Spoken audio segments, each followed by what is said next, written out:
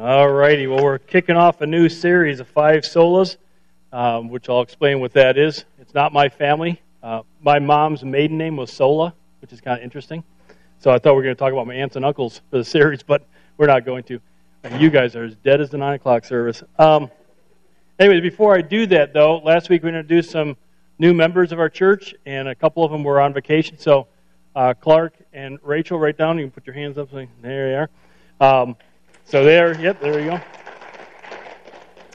So it's exciting because as we continue to grow, we have more people who are saying, hey, we want to be a part of the team and getting involved. And these guys have jumped in with both feet, helping with stuff. So we really appreciate them doing that.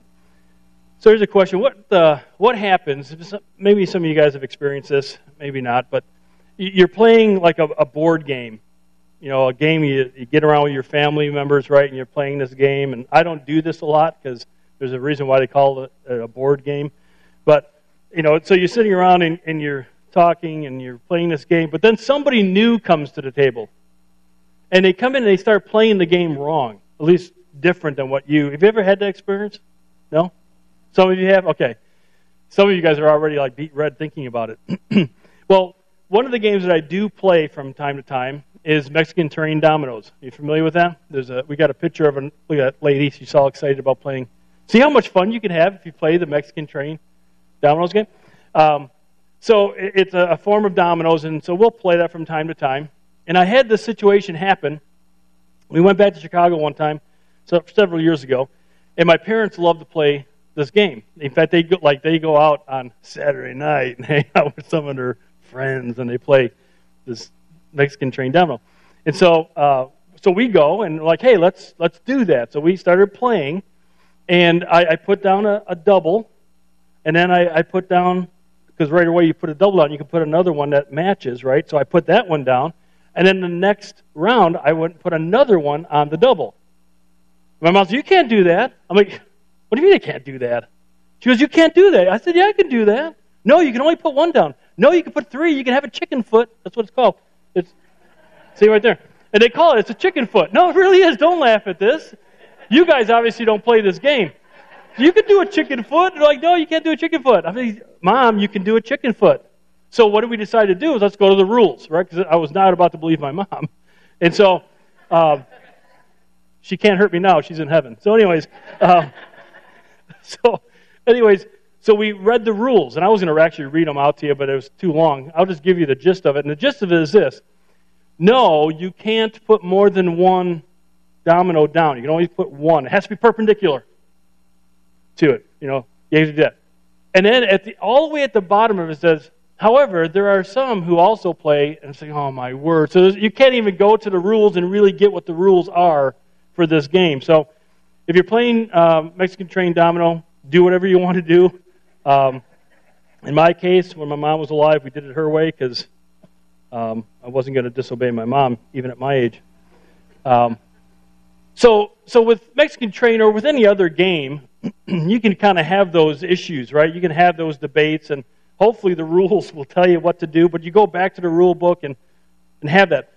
But when things are really important, like God, like our faith, like salvation, church, the important things of life, things that make an eternal impact, then it's a little bit more serious. You can't just have what anybody says thrown in there, right? I mean, you got to have something that says, hey, this is actually what it means. This is what God really says about these certain things. So the question that came up about the 1500s, there was a question that came up within the church at the time, at least the prominent church at the time, and the question was, okay, who has the final say as to what's revelation, from God, inspired Scripture, and who has the final authority as to what faith is all about and practice? And practice by that we mean, how do we live our lives?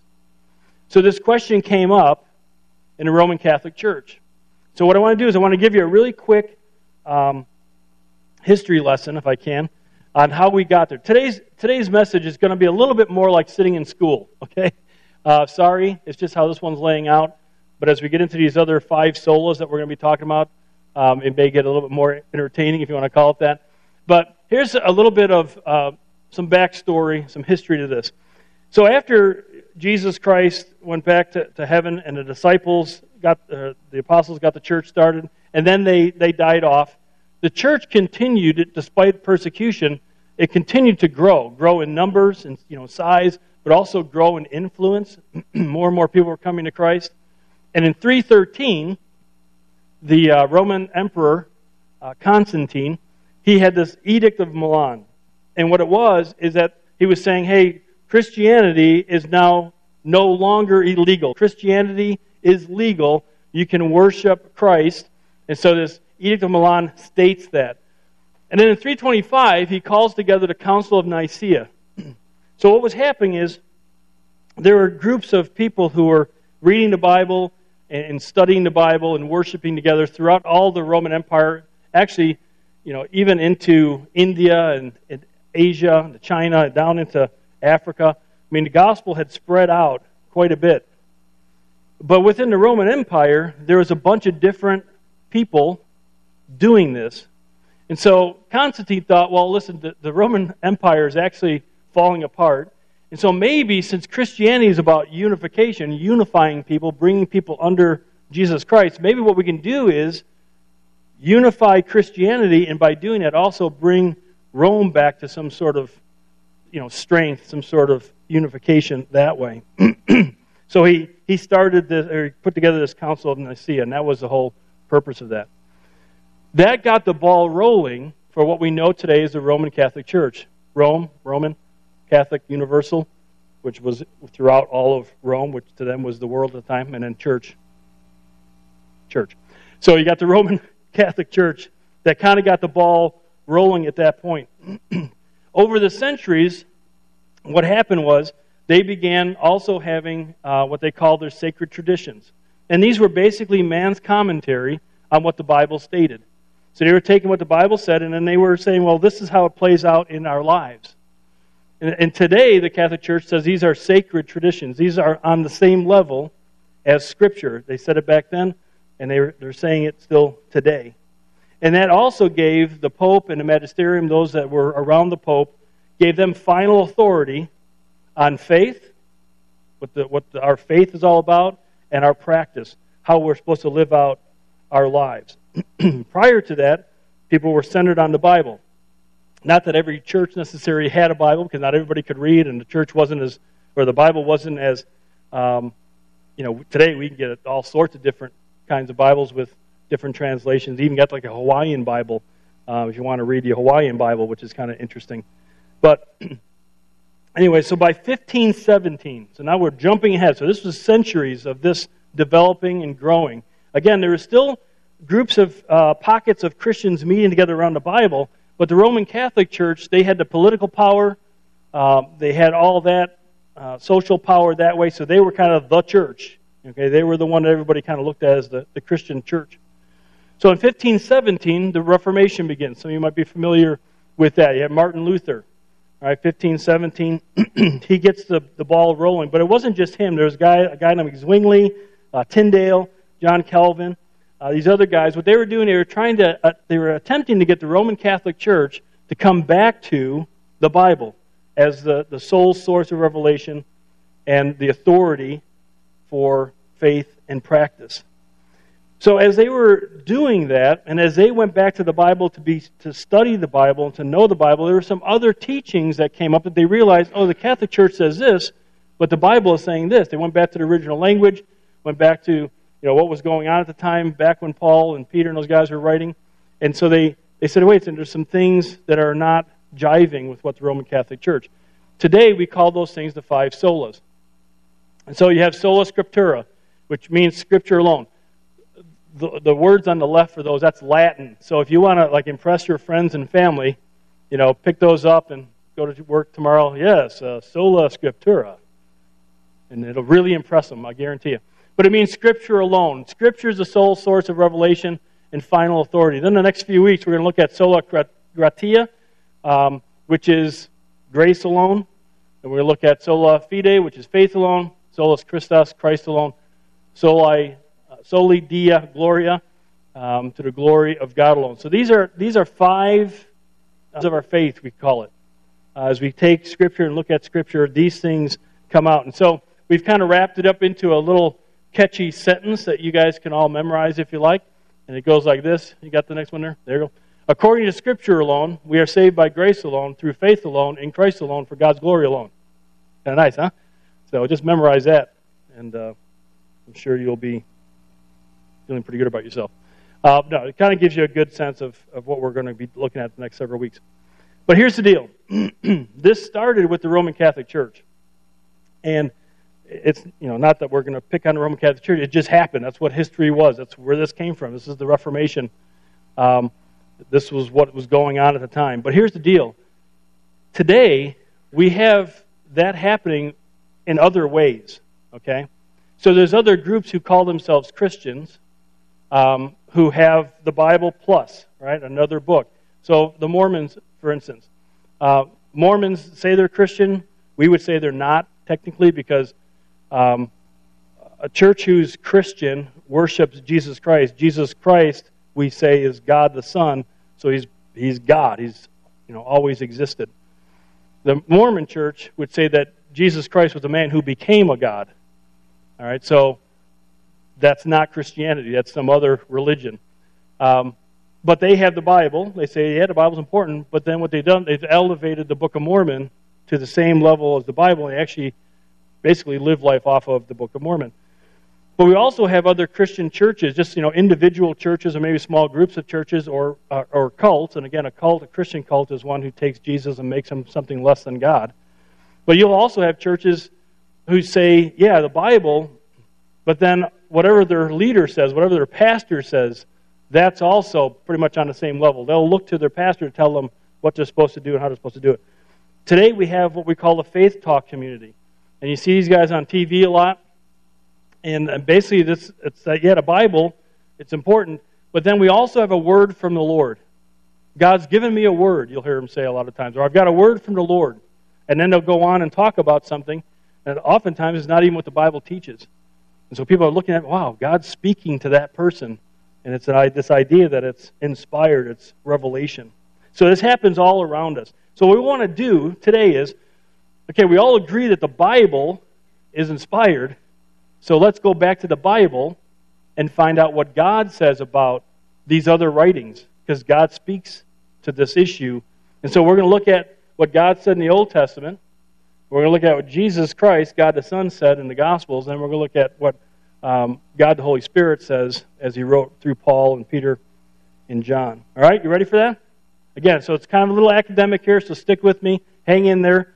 The HVAC is working today, so hopefully it'll be good. So here's what God says. God is speaking to Israel.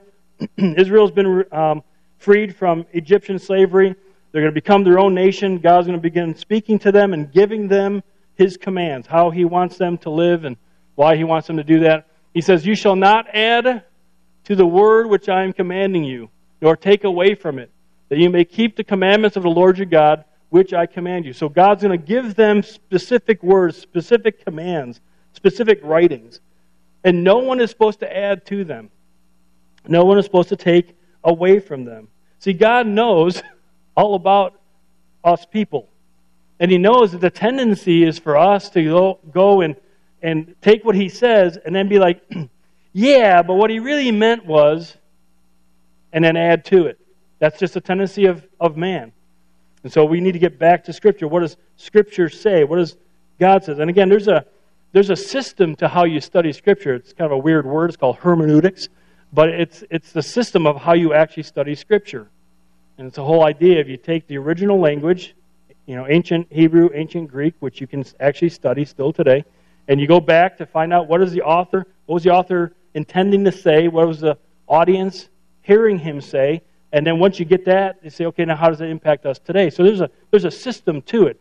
When us pastors get up and speak, at least myself and the guys down in Fremont, I won't speak for everybody who gets up every Sunday, but that's what we're doing. During the week, part of what we're doing is we're breaking down the verses, and we actually do it on Sunday mornings. Those that attend here on a regular basis, I actually take you through that so you can see that it's actually what God wants. But how did Israel then determine what Old Testament writings were from God. So they had a system of kind of, okay, some guy is saying this, or some guy is writing this, and some guy is writing this. How do we know? So the first is this, that the book had to be from a known prophet.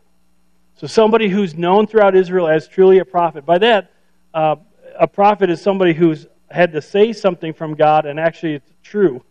it's come to be true. And so they had to have a known prophet. Secondly, the book had to uphold the faith in God described in the Torah. Now, the Torah is the first 5 books of the Old Testament, the ones that Moses wrote. And so they hold to those and say, okay, this is the Word of God. This is our measuring stick, if you want to put it that way. And so we're going to base everything off of what we know about our faith in God from those books. And anybody who writes and says it's from God, we're going to measure it against that. And the ones who are from a known prophet who is consistent with this, they would then add that as their holy writing. Interesting. So this is faith, right? The authority of faith. And then the next one, the book had to regulate behavior in agreement with the Torah. So there's the practice, living out life. Is what these people are writing also then say, okay, this is how the Torah tells us to live, and these are actually backing that up. Well, then those would be included in. Then the book's authority came from its consistency through the revealed nature of who God is, His character and His nature and all that kind of stuff. And so as long as those things basically said, yeah, this is who God is, and it matches what the Torah said about who God was, it was included in. So the Torah was the authority. It wasn't what other people said was the authority. It was the Torah that was the authority that they based everything else upon, which then brought together what we have today as the 27 books of the Old Testament. So let's move on to Jesus. So then God the Son's on the scene. And what happened was, Jesus is going to make a clear distinction between God's commands, which are inspired Scripture, and the traditions of men. All right? So the Jewish religious leaders, what they were doing is they were writing commentary, their thoughts, their ideas based off of what the Bible says, the Old Testament says, and they were putting this together, and Jesus is going to condemn this, not the fact that they put down their thoughts, but the fact that they've elevated to that of Scripture. So here's what he says. The Pharisees and the scribes asked him, "Why do your disciples not walk according to the tradition of the elders?" Now, what they should have been putting, if there was a concern, it should have been, why aren't they walking according to the Torah, to the first 5 books of the Bible, the law, but eat their bread with impure hands? So Jesus says to them, rightly did Isaiah, Old Testament prophet, did Isaiah prophesy of you hypocrites, as it is written, this people honors me with their lips, but their heart is far away from me. But in vain do they worship me, teaching as doctrines, as inspired words, the precepts of men. And so again, Isaiah did what God said not to, or Isaiah is saying they're doing what God said not to do. They're taking their commentaries and they're setting it up as the same as Scripture, as inspired. So the word tradition there is paradosis in the Greek, and it means a Jewish traditionary law, just these laws that they set up. So the Mosaic Law had 613 laws to it.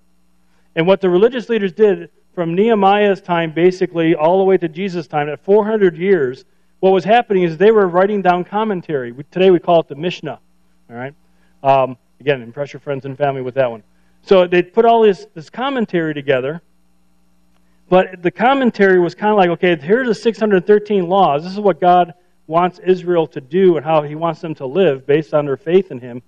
But we're going to put this fence around it. One commentator called it a fence. And the fence was so far away. In other words, they put so many restrictions onto the previous original law of God. They put so many restrictions on it because they didn't want people to step over and sin and disobey. The problem is those things became, to Israel and the religious leaders, as sacred writing, as the same as the Bible, the inspired text. And so, once that happened, then the other thing happens, and that's Jesus talks about this later on in this chapter. We're not going to read it.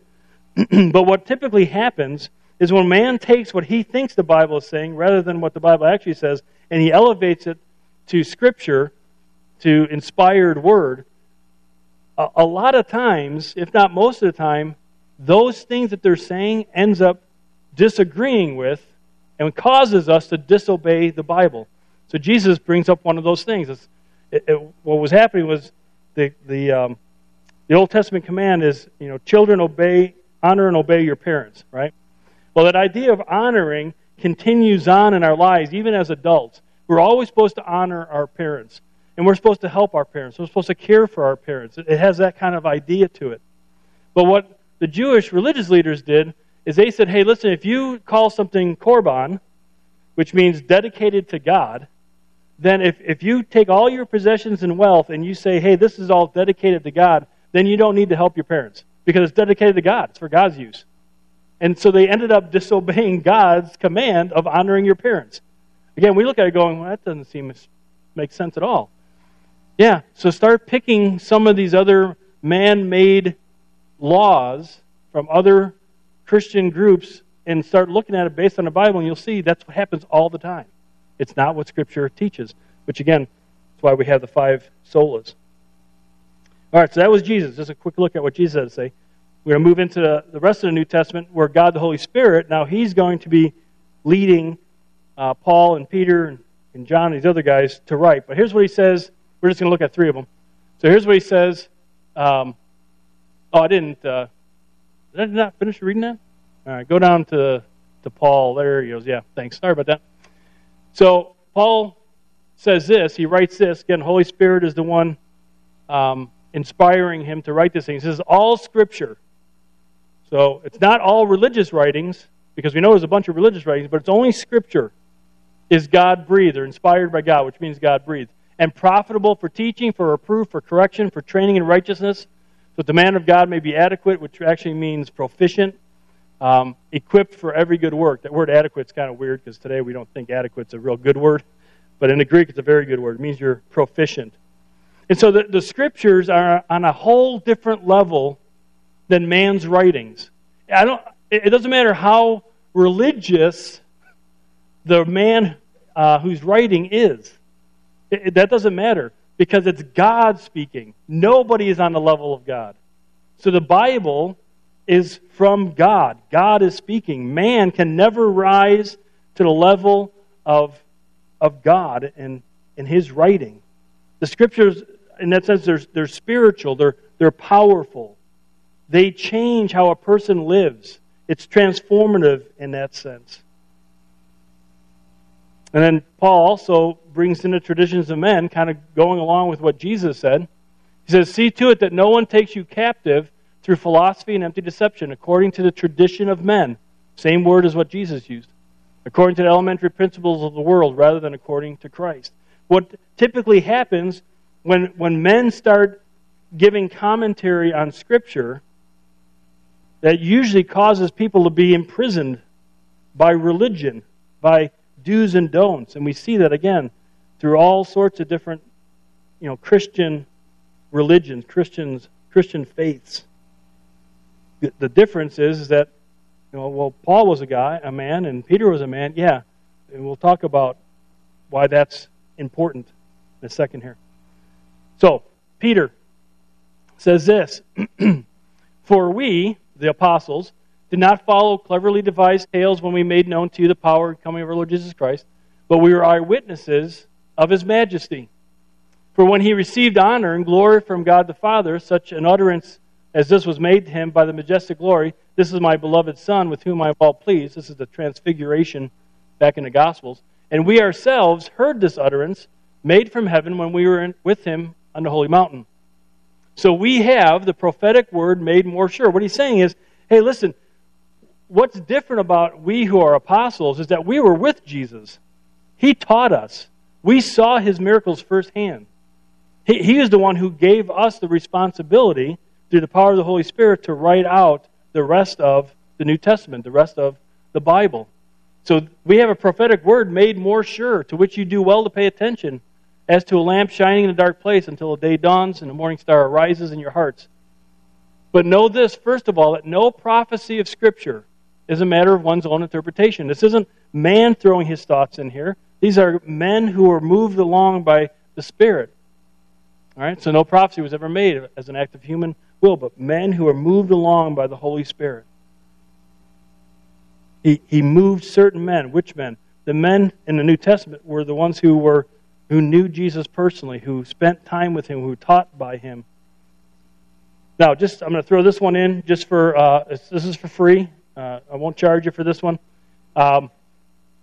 If you ever wonder, okay, so is Paul, are these guys actually writing Scripture?